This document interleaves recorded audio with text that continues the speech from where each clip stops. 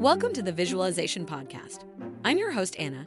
Each week, we discuss the science and psychology behind visualization and how we can use it to help us improve our mindset and accomplish our goals. Today's episode is sponsored by Selfpause, our favorite app for affirmations.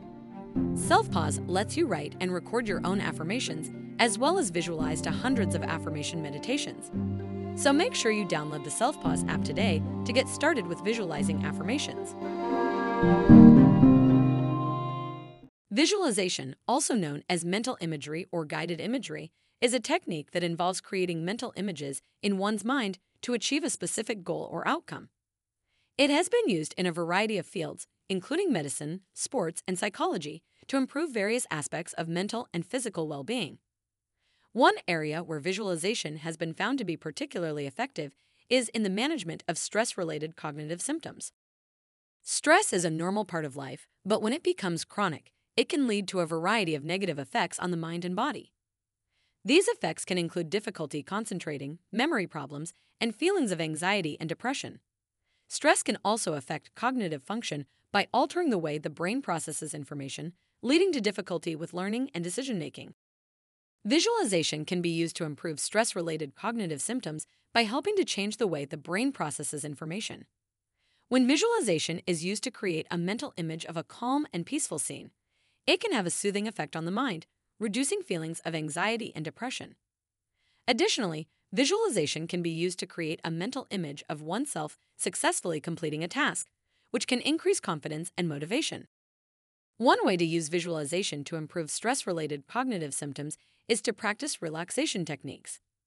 Relaxation techniques, such as deep breathing and progressive muscle relaxation, can help to reduce feelings of anxiety and tension in the body, which in turn can improve cognitive function. By visualizing oneself practicing these techniques and feeling relaxed, it can be easier to replicate the same feeling in real life. Another way to use visualization to improve stress-related cognitive symptoms is to practice self-talk. Self-talk is the inner dialogue we have with ourselves, and it can have a big impact on our thoughts and emotions.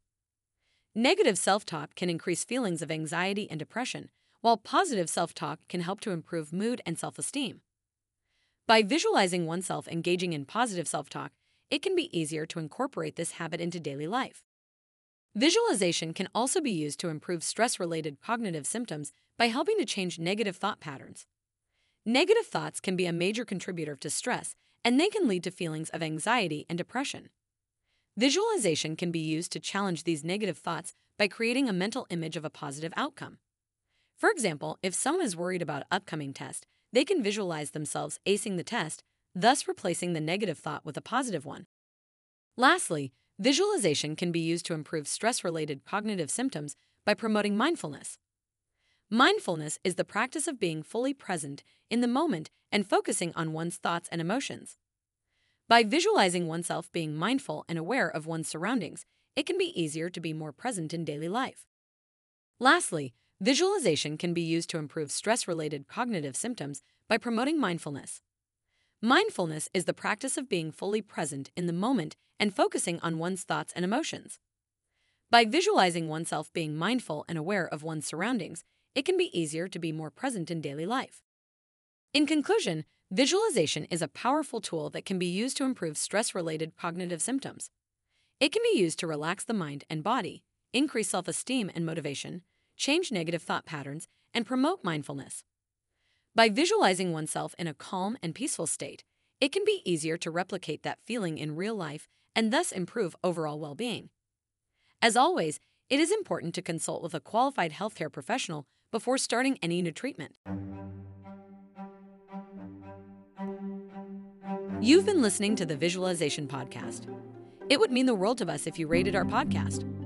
Also, make sure to download the Selfpause Affirmation app to get started with visualization and affirmations.